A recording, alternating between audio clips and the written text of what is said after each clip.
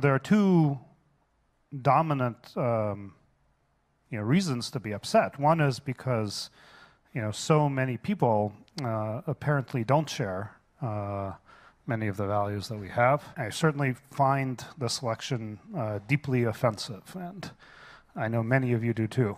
Somebody who'd been working on the campaign, and I just sent him a note and said, are you okay? It looks like it's going the wrong way. And I got back a very sad, short text that read, "People are leaving, staff is crying, we're going to lose." That was the first moment I really felt like we were going to lose. And it was this massive, kick in the gut that we were going to lose. And it was really painful. Audience question, yes? So Google's mission is to organize the world's information and make it useful.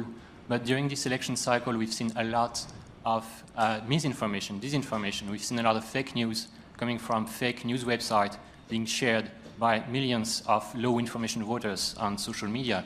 And ultimately, there's been many, many people who've been voting, who've been acting based on completely made-up information. So can Google do anything to try to filter this out, to try to do something against very organized, very intense campaigns of disinformation targeted at low information people? Look, I think our investments in machine learning and AI is a big opportunity here. There are work we have done. The Jigsaw team did around what they call conversation AI, around to look at bullying and commenting. And so a lot of this is a problem of scale and not being able to keep up. So human systems fail in many of these things. So I think, investing more in machine learning and AI could be one way we actually make progress on some of this stuff. But I think we should do more.